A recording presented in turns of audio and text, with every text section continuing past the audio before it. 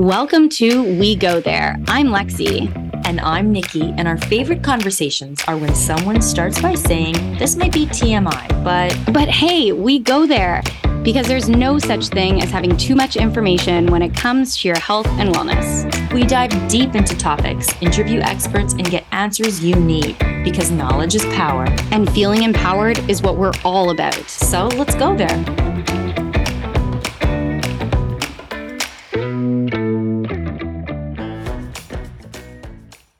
Today is a very special episode. We are talking about C-section recovery, and I am sitting here looking on Zoom across from me at the face of my beautiful co-host, Lexi, who had an emergency cesarean 3 weeks ago.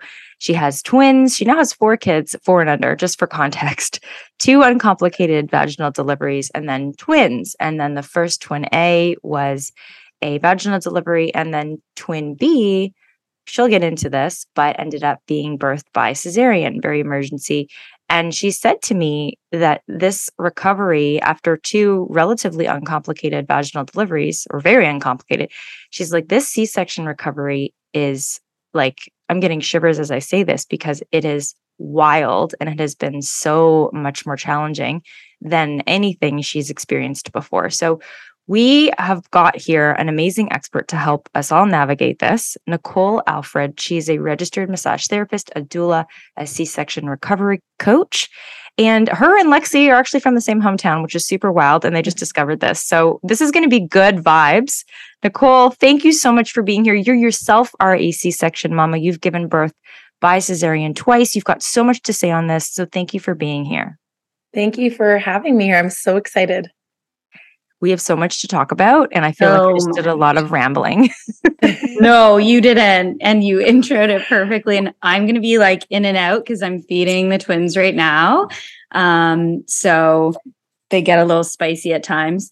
But I am just grateful for you being here because I need all the tips on C-section recovery. I came in really unprepared. I really was confident that I was going to have 2 vaginal deliveries, and that was, both twin A and twin B, Nash and Violet, were in perfect positions to be set up for that. And even in delivery, like, it was a big surprise to everyone because it really was going in a perfectly seamless direction until it completely was not. So I'm like really grateful. I get like emotional already talking about it, but it's I can't wait to ask questions and learn and also recognize that this is something that so many people need to learn more about, because as moms, we're just not paying enough attention to ourselves. And I've had 2 now emergencies that had I not had the right support around me, could have ended up really bad in postpartum. And I'm only 3 weeks out. So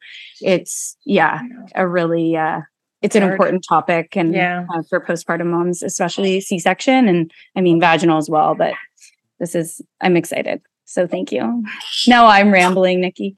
No, you are. I think everyone now understands that this is going to be emotional, and it's also really, really important because the truth is, like, you're literally sent on your way, and you're sort of like, okay, what now? Like, the aftercare is very poor.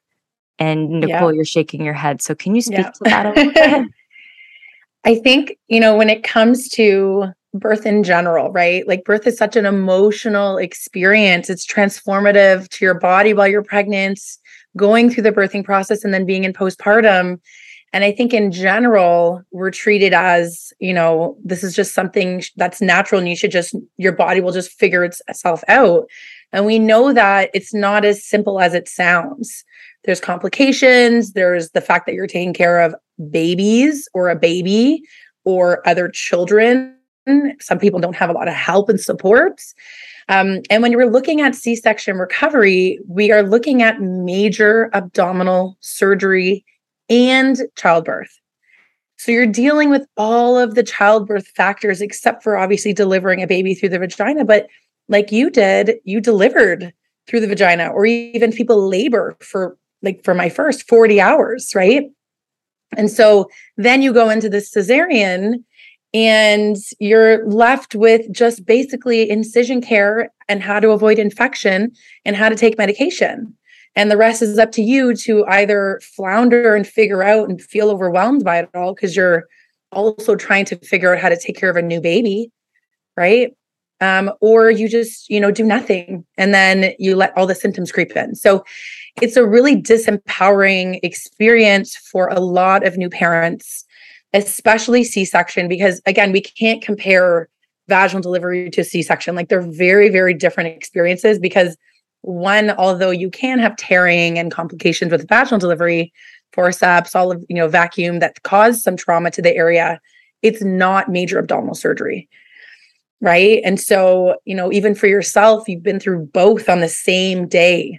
And again, you're there, kept there for probably just 2 days, like everyone else, not given any extra care or extra information, and then just sent on your way to figure it all out. So it's not, and I was talking to Nikki about this earlier, this is not a Canada issue. This is not North America issue. This is a worldwide crisis. And because I talk to people all over the world and everyone is saying the same information. I didn't know and wasn't prepared and I don't know what to do. And we can look at definitely the experiences between emergency cesarean and a planned cesarean. They're also very different, right? You have planned cesarean, which people knew ahead of time. They have pre-existing health issues. You also have unplanned cesarean where their whole pregnancy was healthy, no reason to have surgery, and then last minute told they have to. So now you have the emotional factors in there. When you look at emergency cesarean, there's always emotional factors that come in. And that's why I think you were mentioning that you're going to start getting emotional talking about your experience because it's an emotional experience and there's no empowerment. There's no empowerment with that emotional experience. It's figure it out for yourself. And then the lack of control that you feel like you have over your body, which birth is unpredictable and you can plan as much as you can plan. Like I planned for a home birth, right? I think we had the same doula, Nikki. We both had Lori. Oh, and my goodness. Yeah. God bless her. I've known her for years. And so, I planned and I did the best I could being a doula myself. I really wanted that home birth. Unfortunately, my baby was just so big. He was 10'9", but also his head was huge. And I wish they would have just said the head thing because then I would have been like, okay, let's have it planned.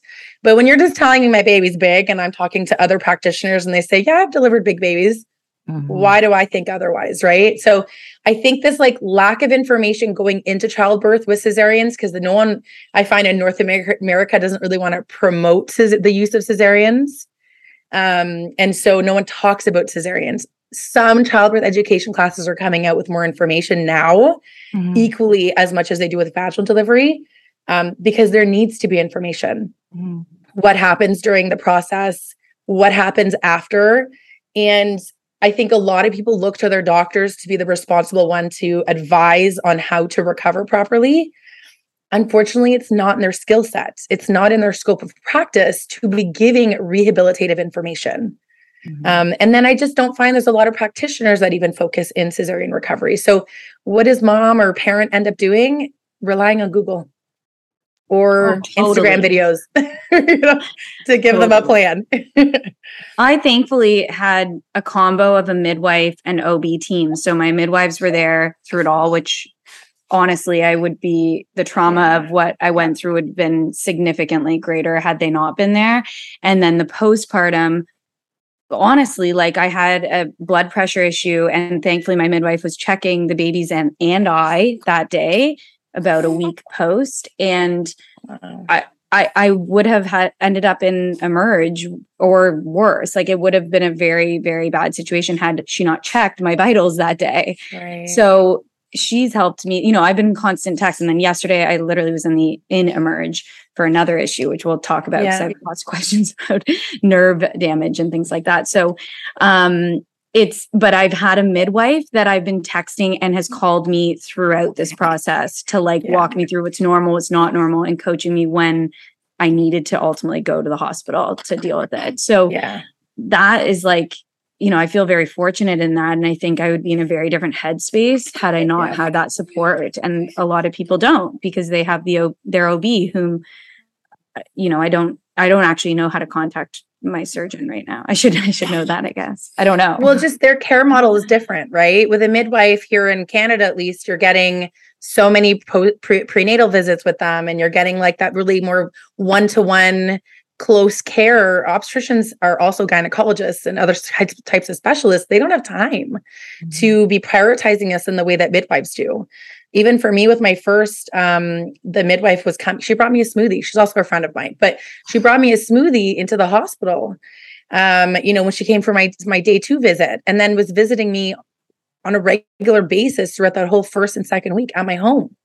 And then I was seeing her weekly. When you talk about people who've had cesareans in North America, in Europe, and especially during a time like now, during COVID, you and I both birthed during COVID as well, Nikki, with our seconds. There was no care, right? There's people who like either weren't even getting to be seen in person, and or not even having their incision looked at, and or not even getting a vaginal exam after, even if they were pushing before their cesarean, like not even touched.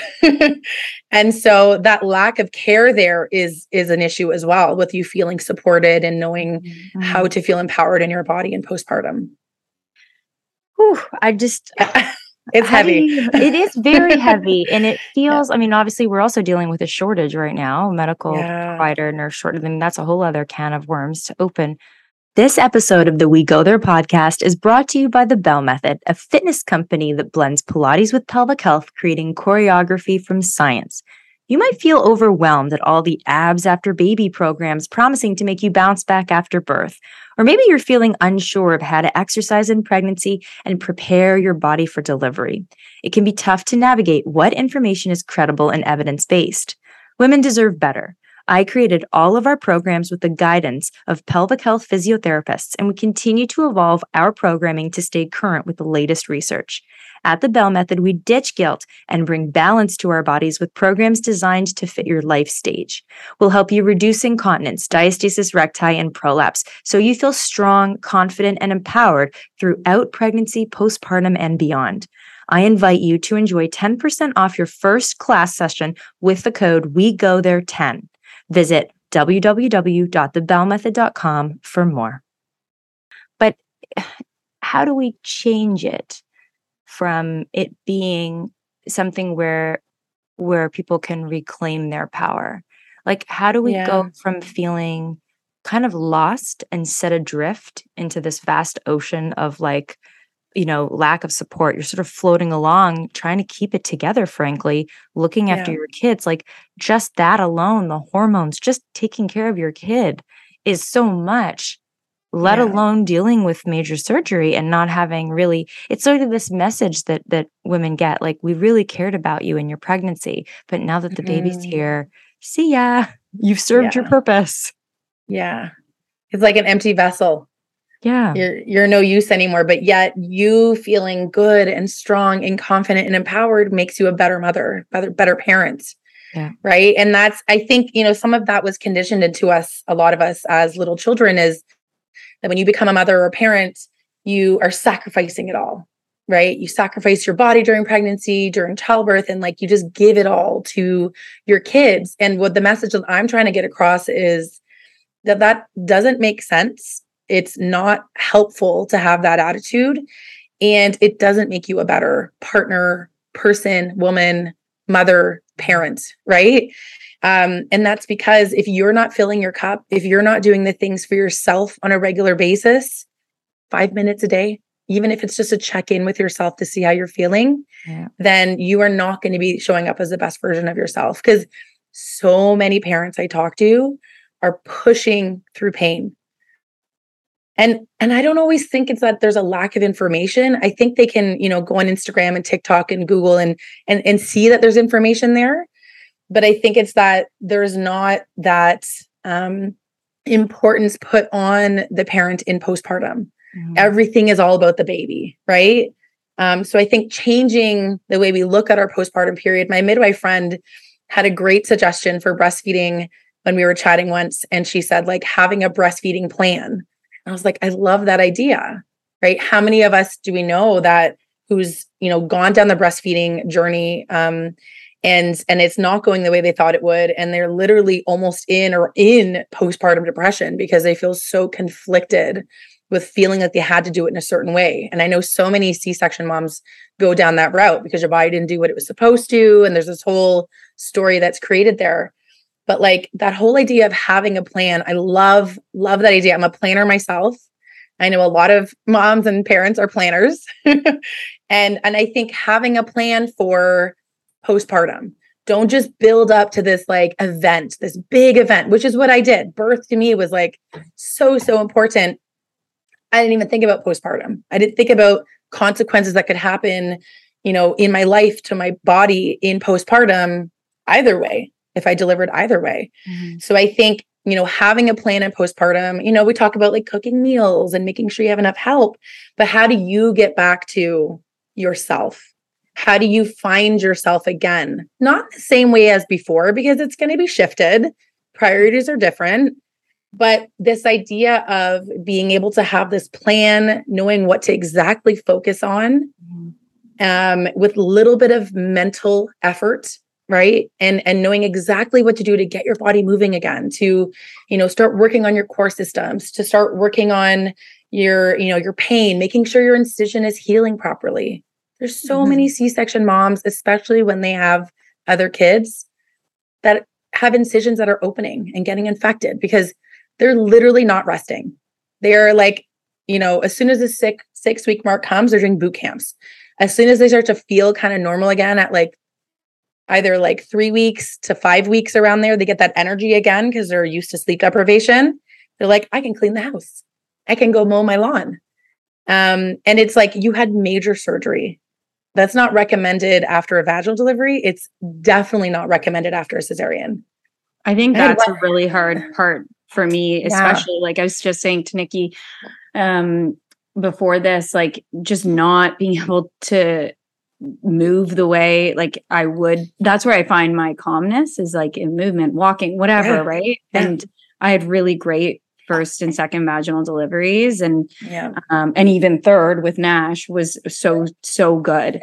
But it's that like now I'm at 3 weeks now, and I just got pushed back again to like literally feeling like week 1 with the nerve damage and stuff like that. So I was finally walking and pushing the stroller outside, and now I'm like back to no, like you need to rest, So that mental part is really underrated too. Like it's just not, I didn't realize that part was going to be so challenging mentally and finding that space for yourself.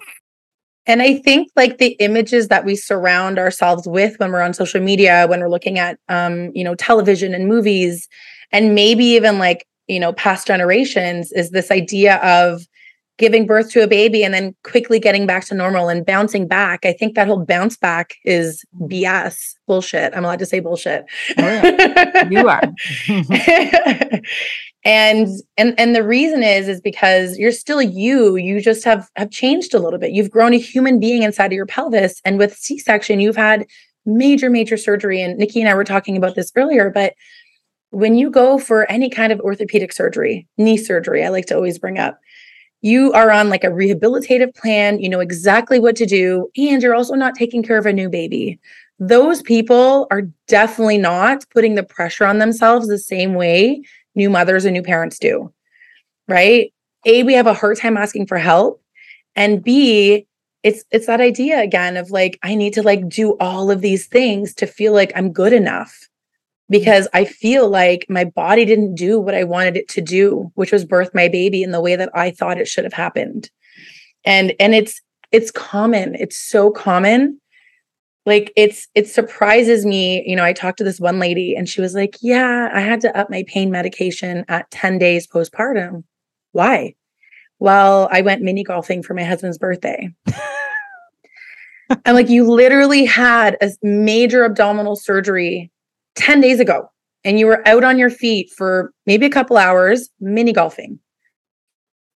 Right? And it's, again, it's the stories that we're telling ourselves. Yeah. That's motivating these things. So I think, just knowing like I am good enough, I have done enough, and what are ways that I feel like I can be prioritizing myself right now without doing the things that I know are going to be putting my recovery at risk? Yeah. Right? What are things that I can have control over? Nobody wants to feel like they've lost control over their own bodies, over the way they want to do things. And that's a very common feeling after a C-section. I know I felt that from mine. I felt like a failure. I felt like I just wasn't, my body didn't do what it needed to do. And I was so mad at it. And I put all this pressure on myself to breastfeed because I thought this is the only thing I can actually do that's natural, right? Mm-hmm. And I had lost a lot of blood during my C-section, and it was like it was a lot of complications. And they were surprised my milk actually came in at 6 days postpartum. But right before that, they were saying, okay, maybe we should give you some formula. And I thought, like, hell no. Like, my body needs to do what it needs to do. I cannot be giving formula. This is not a part of my plan. And I remember just bawling my eyes out, and my midwife was sitting on my couch, and she's just like, I feel for you right now. Like, I know things didn't go the way you had wanted.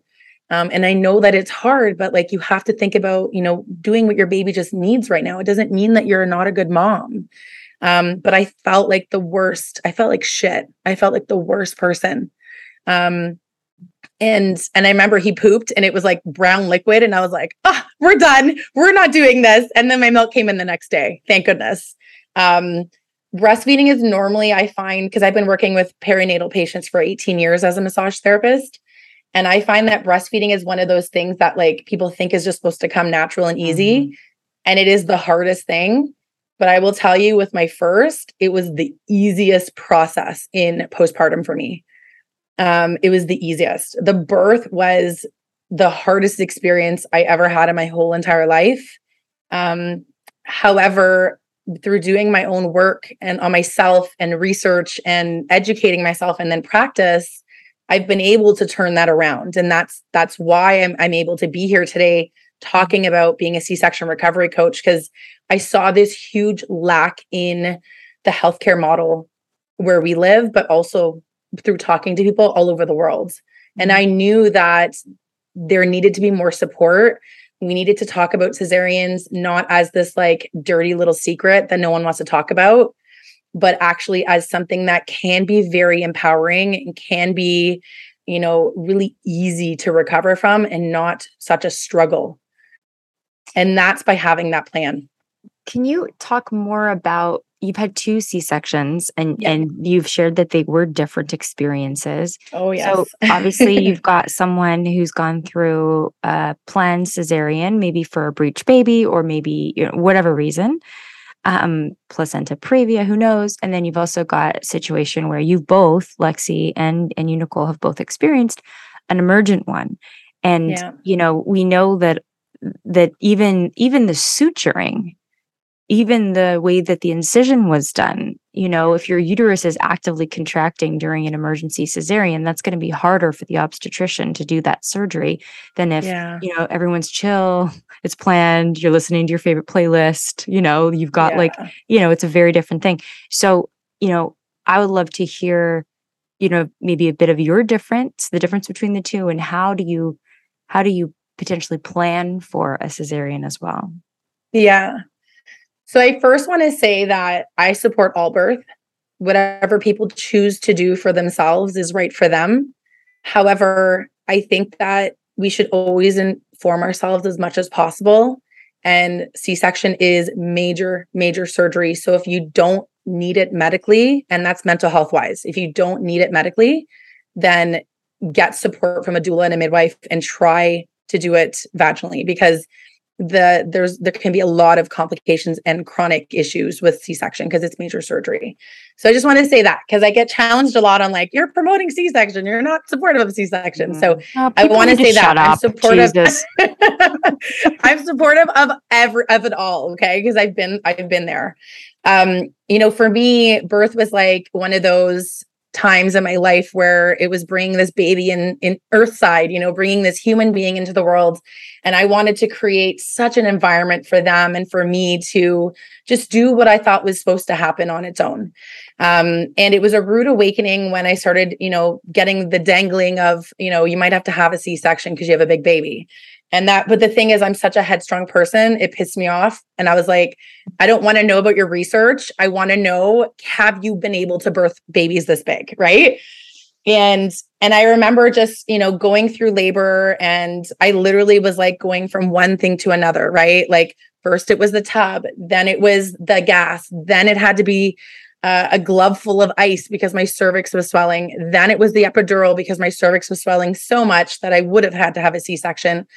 Like I was up on a squatting bar with the epidural turned down. Like I literally tried to make my baby come vaginally. His head was too big. And pushing myself that hard because I was so determined to do it in a way, because there wasn't a lot of support around C-sections. I'm an RMT. I had a clinic to run at the time with practitioners who depended on me. I had to get back to work in 3 months. I knew major surgery was going to complicate that. And that's also what was motivating me to not have a C-section. So what I'm saying there is like, there needs to be more information and support that it's okay if that is medically necessary. And if you have some time, you can be at peace with it. Because I then went into my cesarean after 40 hours of labor, and my uterus actually tore during the C-section. So I have a T scar in my uterus. I started bleeding. I saw it and literally they took everyone out of the room, and I had to get put under general anesthesia. Like my husband literally did not know I was going to come out or not. He thought he was going to potentially be a single parent. And it was such a traumatizing, emotionally and physically experience for both of us. And going through that, I knew that if I were ever going to have another baby, I needed to make it the most empowering, special event of my life. And so I planned the shit out of my birth, not knowing it was going to be 4 days into COVID. But I literally went from feeling so loss of control, such a failure, thinking my body didn't do what it was supposed to do, and so sad about the way I birthed my baby, to then having my second experience, which literally was blissful. They literally pulled her out, and the first thing we said was that she looks like my son. I was like, whoa, what's happening here? But also that, let's do this again. That was the first, literally they pulled her out. We're like, this is great. Let's do this again, And to have that experience from the first one was life-changing, because I thought, if I can do this because I've done my research and I know what to do, other people can have this. C-sections don't have to be the end of the world. They don't have to be this life sentence. It's birth, right? It's a surgical birth, but it's birth. So knowing that, having that emotional piece of childbirth being taken care of, so that you can focus on physically healing. Because if you focus on one and not the other, it doesn't work, right? For me, I focused on my physical healing, saw the pelvic physio right away, did the chiro, did the osteo, saw massage, did all the things, didn't deal with my birth trauma. I'm fine. I'll get over it. I'm a strong person. I'm good. And then 2 years later, go for a tooth extraction, get a needle put in, and have a panic attack. Because it was the first medical experience since that. And the nurse was thinking, what's wrong with you? I think it's from birth trauma from 2 years ago. And they were like, okay, I'm just going to leave you because I don't know how to handle this. Oh my God, what a moment. What a moment. Oh, it was crazy. It was crazy. But that moment told me that you're still not okay. Mm-hmm. You're still not okay. And you're not really prioritizing yourself. You've gone for appointments, but you're not doing the work at home that you're supposed to do as a therapist and as a patient. Hiring a personal trainer at 15 months postpartum, and then having, leaking urine, when I would sneeze. Girl. And then thinking, crap, I thought I did the work already, but no, I wasn't working on it at home. And that's why, I realized this in my practice as a therapist for 18 years, that there was something missing from the care model of seeing a practitioner in person. And it was the fact that New moms have a hard time prioritizing themselves. They need to know exactly what to do. It has to be simple, and they need help and accountability and support to do that, right? To say, okay, I'm joining this thing for 12 weeks. I'm going to show up every week. I'm going to get that motivation. I'm going to get lifted up, help build my confidence back. And I'm going to start prioritizing myself in very small bits and pieces along the way. There's going to be road bumps, but that's okay because I have a person to check back in with. That's how I became a C-section recovery coach. That's how I created the C-section recovery method program. Because for me and the clients that I work with, just doing exercises is not enough to make them feel fully healed in a very holistic way. Mm-hmm. I knew there had to be more to like empower them, right? There's rare people out there that are like, yeah, doing the exercises and they're doing great and whatever, but majority will do it for a little bit and then they give up because they're sleep deprived or, you know, their baby gets sick or like, you know what I mean? How do you do and the then we get empowerment? put last. Like, we need to talk about that, the empowerment. So what are the tips? Can you share tips for anyone listening to this who is in that space of feeling overwhelmed, sleep deprived, disempowered, lost at sea? Yeah. So what we do in the program and what I talk about online too is, you know, like writing out your birth story, right? If you're not ready yet to go talk to a therapist and all that, but just like go online, look up some questions that you could, because this is how I found the questions for my program. Like there's questions that you can like think about when and think about how you actually feel about your birth rather than just writing it all down. It's like, where did you feel empowered? Where did you not feel empowered? What's something you want to remember? And so, you know, write down all of that. Again, you can talk into your phone. You don't have to write it. You can talk to text, right? But get it out of you. Don't let it just like stay in there because it will manifest. I always say it's like a monster in the closet, just like waiting because it will show up. And, you know, so get that out of you and then eventually make a plan to deal with it because it doesn't just go away. You have to work through it instead of forgetting about it or pushing it down. Okay. And then the second thing is have a plan for yourself. You know, the first couple of months even of motherhood with a new or parenthood with a new baby is like a fog because you're so tired. You're constantly feeding, constantly changing, constantly doing sleep stuff. Like you get stuck in these like cycles. How do you fit into any of that? Right? That sounds overwhelming to even think of it. I love making lists.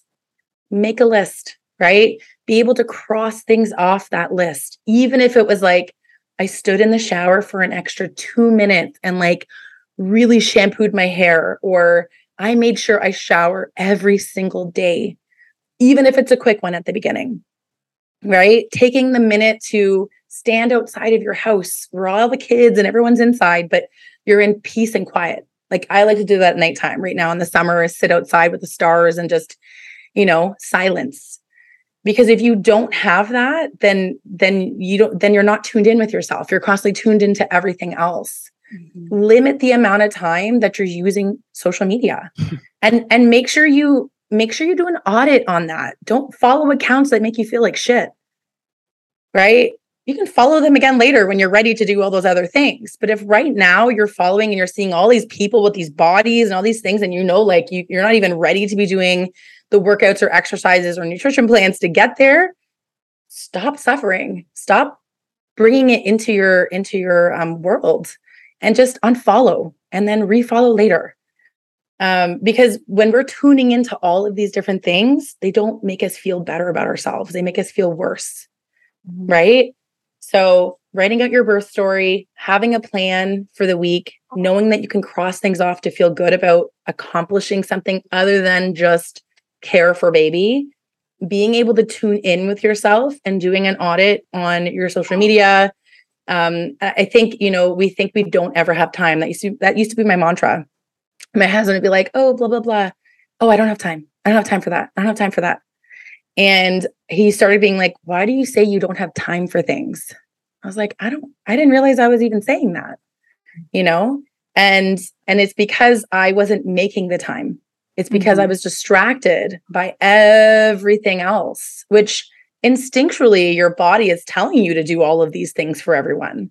Yeah. So it is a little bit of a war. You have to fight against that and say, I need to make time for myself in very small bits and pieces so that I can feel good. I think I mean, those are really great tips and I can completely relate, like, or they hit home for sure because I know like I can't bring myself to write my birth story yet. No, it Like takes time. it's just not something that I'm ready for. And Yeah. I mean, Nikki and I are we're going to do it actually today, maybe tomorrow, maybe next week, whenever, but I'm going to chat with Nikki first and, tell my birth story and on our podcast.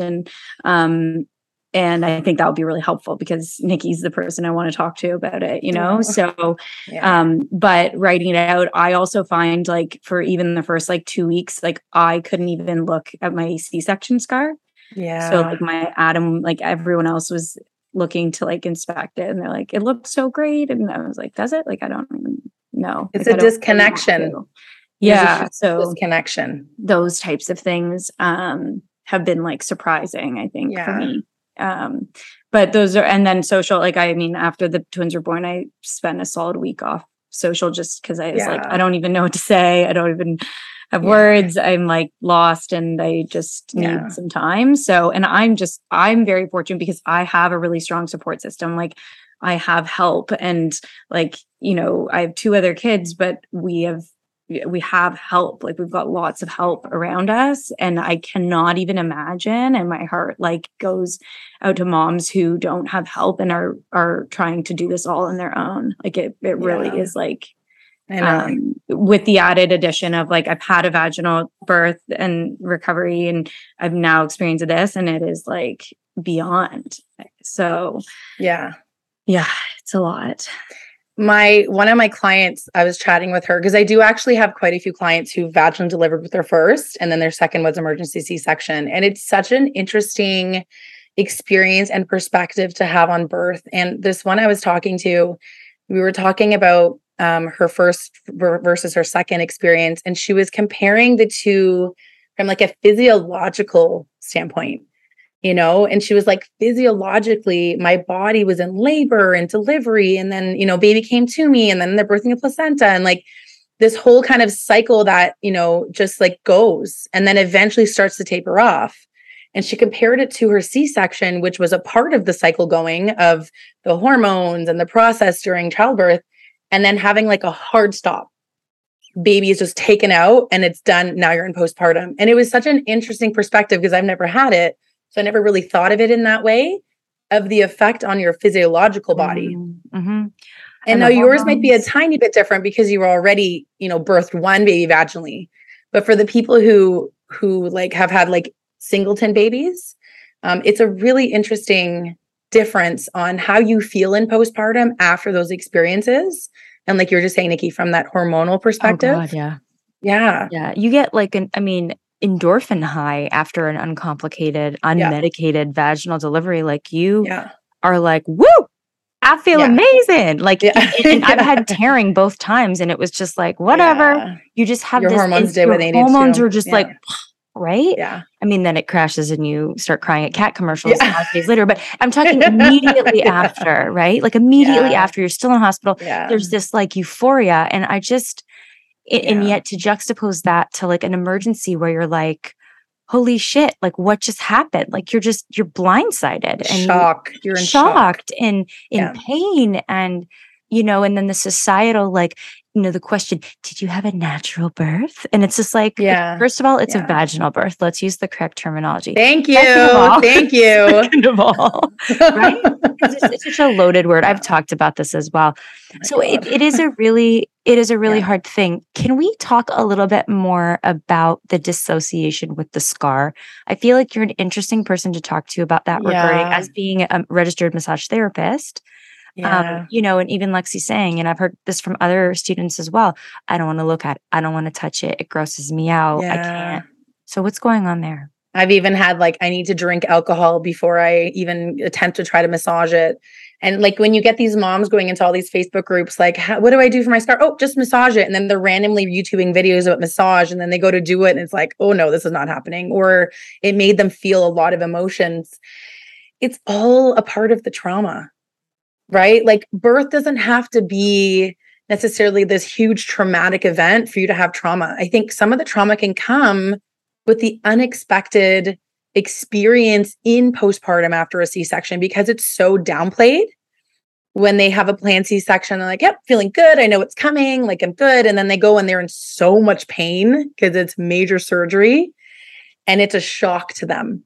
Right. And then they're like, how the hell? You have to literally learn how to walk again and move your body. And that's so limited in that first week. Getting out of bed. I remember like the stress of and crying every time I have a C-section at day 3 when you're home and you're trying to get out of bed to be independent, but you don't have a button to push to bring your chair up or the bed up, right?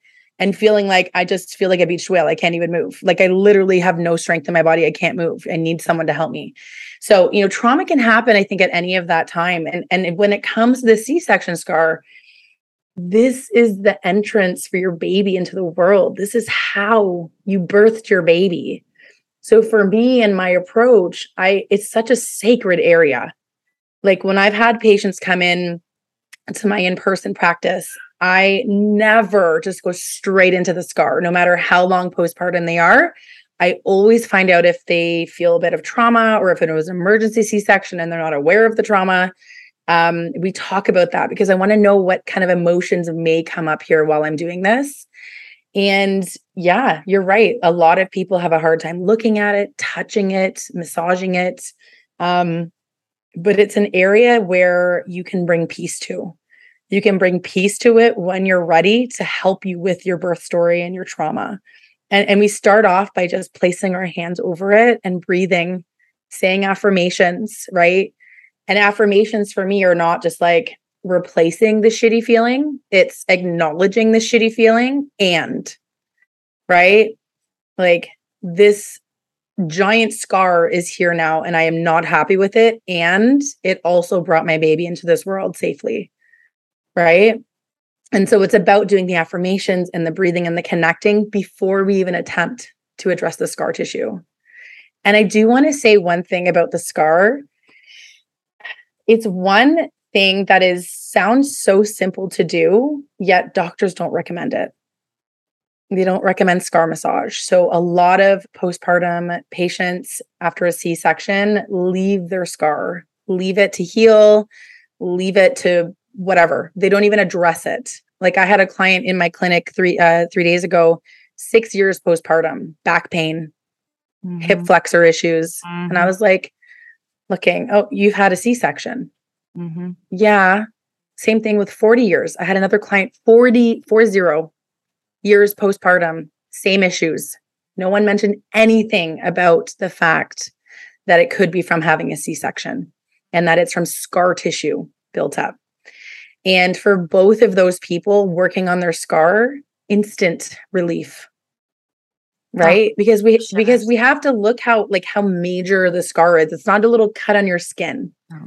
And we were going to talk about myths, I think. And that is one of the myths is that my scar looks great. And I hear this all the time. My scar looks great.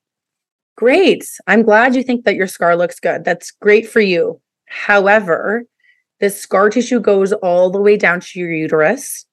Each layer that heals also can stick together, right? There's complications that can happen, not for everyone. And when we look at long-term chronic pain or long-term complications with pelvic health, is definitely a connection to having a C-section scar. Yeah. However, this is not an area that is told we need rehabilitation from our medical system. It's so true. And this is something that it also, so it's like, okay, a lot of people have said, okay, great. You want me to do scar massage and I've got video tutorial. Okay, fine. But like, how do you get past that emotional piece? Yeah. I love what you said about the affirmations, just 100%, first putting your hand over it. But like, I think this is just, I want to talk more about the scar stuff because, and you can tell me, I'd love your thoughts. In fact, I'm like getting ideas because I want to come and like shoot tutorials with you at your clinic. I feel like we need them, right? Like we need more of that. Lexi's like, yes, she's nodding. Yes, we need them. And thank you for saying that. Like I just hearing that I got really emotional because that is exactly like I actually haven't, obviously I know that's how Violet was born, but I haven't associated it to that. And that's really nice. And I get it because I've been there, right? And I think that's what is different about what I do is that I'm not just some practitioner that's like, hey, do this, this, and that. I'm like, literally, I have been there and I know exactly how it feels. And that's why I was able to create such a special offering to people online because I'm not able to do it in person. I can do it a little bit in person, but then they go home and they go back to regular life and I'm not there coaching them and cheering them on. When I can work with people online, it's like I'm their cheerleader. And sometimes people just need to get asked, like, how are you today? Or you're doing a great, like when I hang up with my clients, we do group coaching. When I hang up with them, I'm always telling them, like, you're doing a great job. 2 weeks ago, I had to say, like, to one of them, you're doing enough. This week, all that you have going on, I have people in the US whose husbands are in the Navy and Army, and they're away, like, while, they have a 2-week-old or a 2-month-old. Like, and so I have to tell them, like, you're doing enough. And sometimes you just want to feel validated, with how you're feeling because doctors dismiss, friends and family dismiss. Oh, at least you and the baby are okay. Right? Like the way you actually feel about how you birth doesn't matter, but it does because you're not just a physical being. You're a spiritual, emotional human being, right? So the way that you birth does matter. Lexi here. Okay, so let's shift to another under the radar, not so hot topic for a minute. Body hair. Everyone's got it, but a lot of us want to live smoother. Am I right? 10 years ago, I started Wax On Laser and Wax Bar. Wax On isn't just any waxing and laser hair removal bar. We are the industry leader, creating a safe space that inspires people to live confidently in their own skin. Over the years, we've developed trust. Trust that you know you're getting the best quality and comfortable experience every single time. Whatever you come to Wax On for, it's going to be awesome. We've created our own exclusive gold wax formula that's like no other. It's as pain-free and long-lasting as it gets, perfect for all your waxing needs. At Wax On, we've invested in top-of-the-line laser technology that's effective on virtually any hair and skin tone for effective results on every body. Seriously. And we carry a carefully curated collection of products. Some we make ourselves, locally I might add, and some are from brands we've fallen in love with that adhere to our values and standards of clean, good for you, and female founded. If you haven't experienced Wax On, I invite you to enjoy 20% off your first service with code WeGoThere. Visit waxon.ca or download the mobile app to book in with code WeGoThere because there is such a thing as a better hair removal experience to help you live smoother. And you were talking about birth story earlier, and it resonated with me because I wrote my birth story probably 5 times before I actually put it into a blog post and then shared it with my Facebook friends. And the reaction was still so strong because I wrote it very like matter-of-factly. And then I added eventually emotions. And then I was like, the reaction I got from one person was, wow, I can't believe you went through that. I never want to have kids. Like that made me feel like shit. Yeah. I can't. Right? And by the way, our birth story, I also have a T incision. They couldn't get Violet out and I had a bandle ring. Yeah. It was really rare as well. And so same, they want, and very similar experiences. Yeah. So And like, it just makes recovery so much more difficult. And makes the experience so much more intense when you have all of these different things happening. And also you have to take care of babies. Like we're talking about the intensity of childbirth and about cesareans. And then that's why I think, if people have the resources, like get the help, get the support. I have tons of free resources too online because I think like not everyone can afford to pay me and work with me.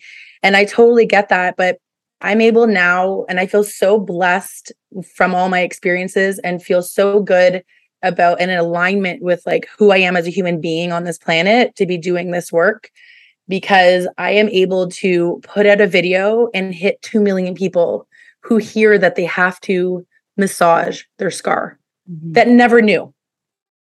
Yeah. You know what I mean? Like the power of media and social media to bring these messages that aren't being talked about by their doctors or their family who just brush off symptoms and move on with life don't actually help people. It keeps them stuck, you know? And when we were going to talk, I think, a little bit about that 6-week mark about doctors when they say 6 weeks, good to go. That is the most bullshit, like clapping my hands. Yeah, it is the like most he was cringing and then clapping. It is so far from the truth. And I think that they all need to kind of meet together and have a huddle and say, what are we really saying? And this is what I interpreted, okay? What I think that your surgeon is really telling you is you don't need to be in my care anymore because you've healed well from surgery. So go back to your doctor if there's anything else that comes up, but you're good to go as far as you've healed from surgery and, you know, pregnancy. That's it. Don't tell people to go back to workouts. Don't tell people to go YouTube or Google things because you don't know you have no idea what you're talking about. But telling people that they're good to go back to normal life and then they try and fail. They got pain during sex. They're leaking pee. They, you know, have still so much pain in their lower back, in their incision, everywhere. Like they don't feel like themselves. They don't even feel like I have clients that 9 months after, one of them in particular after twins, couldn't get off her bed without pain. Mm-hmm. Like she literally had to do all these weird roll and movement. Like, you know what I mean? Because she was pregnant with twins. Like that impact on her body adjusting to carrying 2 babies and then major surgery, right? And so, you know, to be told to go back at 6 weeks is, and again, they're not touching you. They're not looking at you. Like, how do you know? How do you know? I honestly think that pelvic physiotherapy should be a part of all healthcare systems. I still go once a year to see my pelvic physio for a tune-up, or if I'm going to be changing something in my activity level, just to make sure, because I'll forget sometimes to do, you know, my breathing work and, you know, my contractions and all that, and stay connected if there's been a period of time of me not exercising or focusing on it. But like just for the postpartum visit to go and get that clearance from them. Oh, that would be. Use the word clearance though from the OB, like I'm using air quotes. How did they know? It's really what it is. And I talked to an obstetrician friend of mine. I asked her, and she's like, "Oh, that's because it takes 6 weeks for stitches to dissolve." For tissue and tissue healing. Yeah, well, just 6 weeks for stitches. That was her answer. She's stitches. Wow. Yeah, it's just to check the stitches. And I'm like, so there's no discussion of, you know, the deeper layer. Like, why can't we start to say, hey, here's a pamphlet, here's a video to go watch on scar massage. Hey, can we talk about castor oil packs? What's the benefit there? Like, you know, these are easy, inexpensive things you can do at home. And yet people aren't getting this information. Right. So like there's a no information and then there's the wrong information. I'd rather wrong information. So I'd rather some information for the awareness than nothing, right? Like to be told literally nothing, setting up unrealistic expectations. One of my neighbors is a labor and delivery nurse. And I was like, I wish that you guys would just tell people like, hey, have you heard of this? I've heard of it. There's no liability there for saying you've heard of something. Mm-mm. You're not telling them to do it. She's like, oh, there's just too much liability. Like we can't say anything. I'm like, wild. What kind of world are we living in? Seriously, like what is going on? So I think the more of us that talk openly about this, the more we talk to our friends, the more we share these topics, the less, you know, we're going to think that it's okay for us to be suffering so much in postpartum. Lexi, before we wrap up, is there anything, because you're dealing with some specific stuff, is there anything you want to ask Nicole? Because I don't want to like dominate or hijack. I have a tendency to do that sometimes with my questions. And I feel like this is so personal to you. So before we wrap up, I'm going to let you kind of close, and because I feel like, you know, obviously this is so personal. It's what you're going through right now in like real life. You're still holding the twins, like nursing on camera. You're amazing, by the way. Just set the stage for people listening.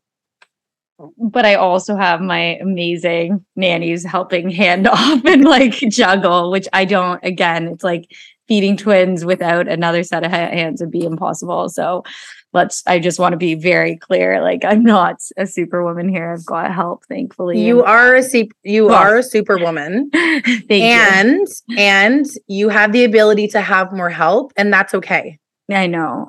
Yeah, don't downplay that, because you have created what you have in your life to have that. So it's a blessing that you've created that for yourself.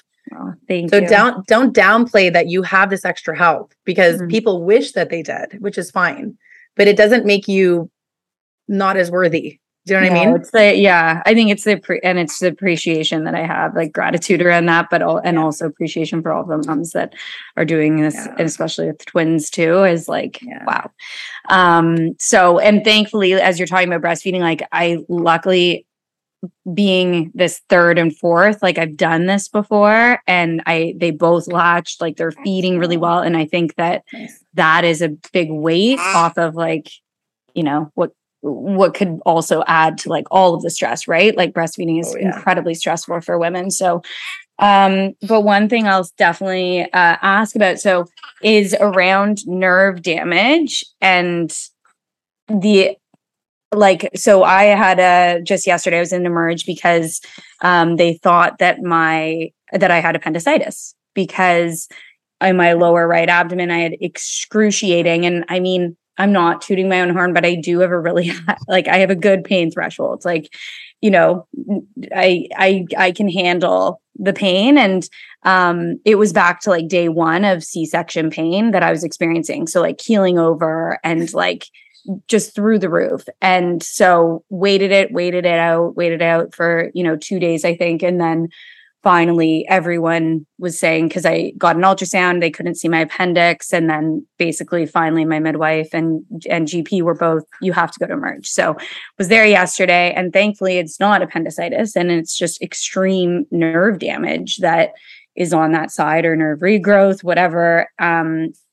And I had no idea that would even be a possibility. So I don't know if if you've experienced that before and things you can do for that, how common it is. But that's one of the things that I'd love to understand more about. So there's a couple of things that came to me while you were talking. And I think one of them is, I was saying this earlier, that time between 3 and 5 weeks when you start to feel a little bit like yourself again. Some people overdo it. And then the pain feels like it did at the beginning, right? And you're not on the same pain med. So sometimes it's worse, right? Because most people taper off around like the end of week 2, I would say. Some not, but and so that can be part of it. The second thing is, there definitely can be nerve damage. However, if you are able to, and you have the stomach for it, to YouTube videos, there was this one doctor in India, and she was teaching remotely because it was beginning of COVID. And she was talking about the layers through like just drawn pictures. And she was saying like the procedure and how they actually do the incisions, and how there's some areas where they won't use tools. They'll actually use their fingers because they don't want to cut the nerves and the blood vessels, because that can happen. And so if they use their fingers to do it, it's less likely to damage. However, it can still happen. I find a lot of times when it's like actual nerve damage, we're getting more of the referral, like going into the inner thigh and going downwards. Nerve regrowth can be very uncomfortable for some people. It can feel like sharp shooting. It can feel like numbness. It can feel like putting on certain materials of clothing being really irritating. Like mine feels like I've had shingles before, and it's literally like shingles almost. Like to even have a piece of clothing touch it is like, oh my God, through the roof kind of thing, unfortunately. But that's interesting for sure.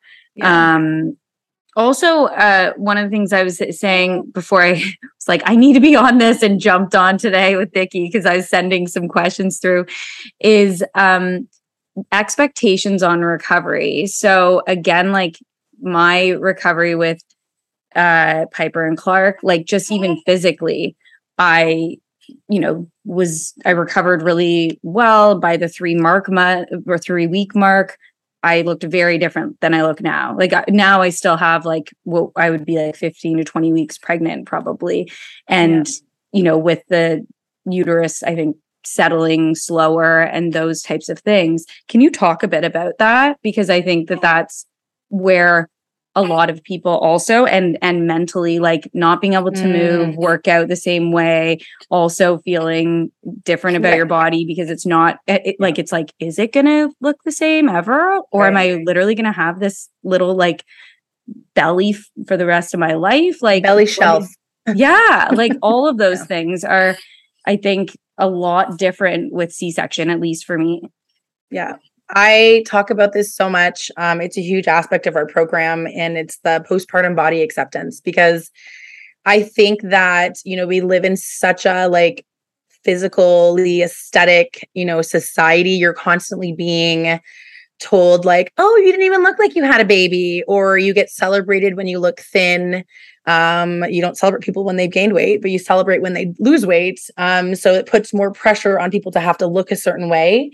And then I also think that when it comes to childbirth, again, we're looking at things online that are unrealistic expectations for us to look towards. But also if you're comparing to friends, family member, or even previous experiences, it's so hard on us mentally because if you've never had a C-section, the belly's going to look different, right? The swelling, the fact that like you've had an incision to cut through the area. So now that's going to affect it. For you, you've carried twins, so your body went through like a huge, bigger transformation than someone who delivered a smaller singleton pregnancy. And also the fact that you had a vaginal delivery and then a C-section, right? Your body is going to look very different there. And this comes up all the time. I have people in my Facebook community online who will post pictures and say like, I still look like I'm pregnant and I'm, 6 weeks or, 8 weeks. And everyone's like, girl, you just had a baby. It takes time.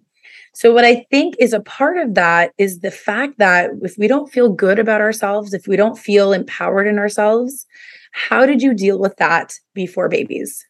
Sometimes it's exercise, right? But you're recovering from major surgeries and from being pregnant. So you're not able to do all of those things right away like you normally would. So you feel kind of stuck. You're like, I want to work on feeling more empowered and stronger again and better and maybe work towards some goals that I have for myself physically. Because I think, sure, you can look however you want to look. That's your prerogative. However, there's that huge piece in the middle that's missing between incision care and going into an exercise workout program, which is like the rehabilitation of your body. Right. And so I think it's really our mindset. We need to change our mindset in a way that focuses more on, can I function every day without pain? Can I do everyday functional things without pain? Yes or no? If it's no, you're not good to go, right? Like the doctor said, can I, connect to my core system? Have I been checked, right? All of these things are so important before. So focusing on our physical aesthetics is like easy, almost like it's easy to start, looking in the mirror and being like, I don't like this. I don't like this. This doesn't look good. And then again, we start going down the comparing cycle. So mentally, it's so hard on us, especially like I had a client, her husband, when she came home, I think she was maybe a week or two postpartum. And he was like, did they leave a baby in there? Oh God. Her uterus was still high, like, and she had a C-section because people think that you have a baby and then you're flat. Remember there was that whole thing with Kate Middleton when she gave birth? Or it was one of those royals or something where it was like, oh, they look like they're pregnant still. It's like, yeah. Right. So I think, again, it's society is creating these like, thought patterns for us so that we internalize we've been raised this way. This is like years of this. But I have a question. You get asked it all the time. Like I just saw you posting a question about it too. Yeah. Right? Yeah. But I have a question actually. Now this is, I'm thinking about this now and no one's ever brought this up and made it so clear to me, but assuming now, obviously, and I know this from the afterbirth pains are harder the second each kid you have, like it takes, it's almost like your uterus has to work harder to contract back to its original state, right? It gets worse.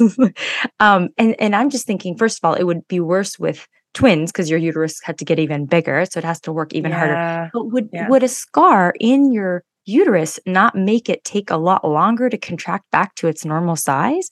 So I'm presuming that after a cesarean, just by virtue of the fact that you now have a scar in your uterus isn't going to be as efficient at contracting back to its regular size. So you're going to have a belly a little longer because your uterus is going to take a longer time to get back to its pre-pregnancy shape. Right. And even like healing the T-incision. diastasis. Yeah. There's so much to talk about here. I think we need a sequel. I know. Part 2. Like, yeah. But yeah. Totally.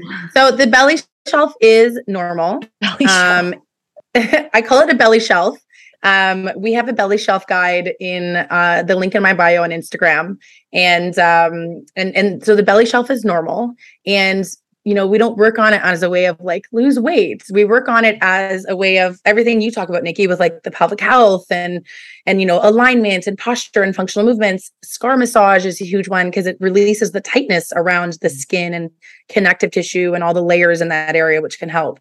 And then lastly, what I talk about, and someone just emailed me about it and said, thank you for including this because it's so important, is the mindfulness factor, is the, you know, let's stop hating our body so much.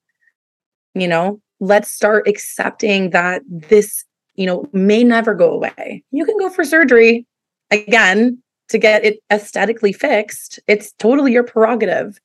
However, it may never look like it was before. And so how do you work on being okay with that? Mm-hmm. You could lose all of the weight and do all the workouts and take all of Nikki's programs because I know they're great. I have clients that take them.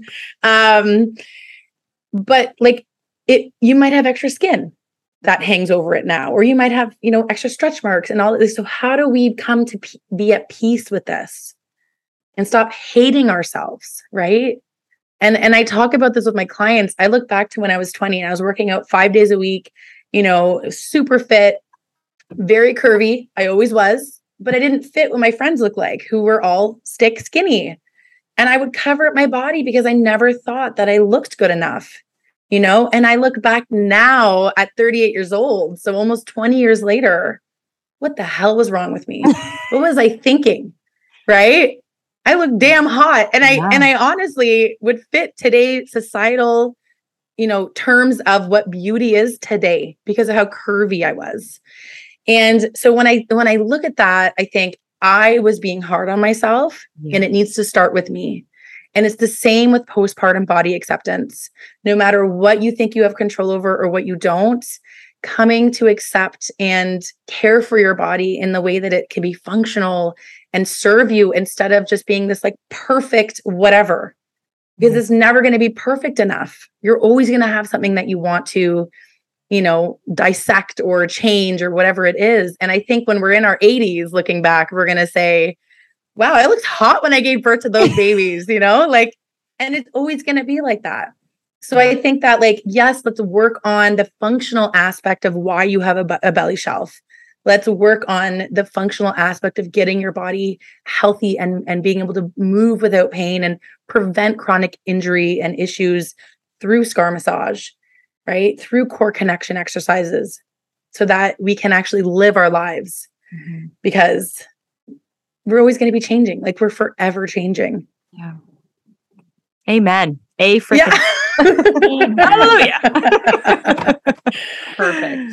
Oh man. Thank you. Thank you so much. Tell us again where we can find you. I know we're going to have this in the show notes, but just let us know. Yeah. So you can go to csectionrecoverymethod.com and it's the C-section -recoverymethod.com. And you can download my bio. You can download my free guide, the Belly Shelf Guide. You can come to one of my master classes, which is the 3 ways to take control of your recovery without having to rely on Google.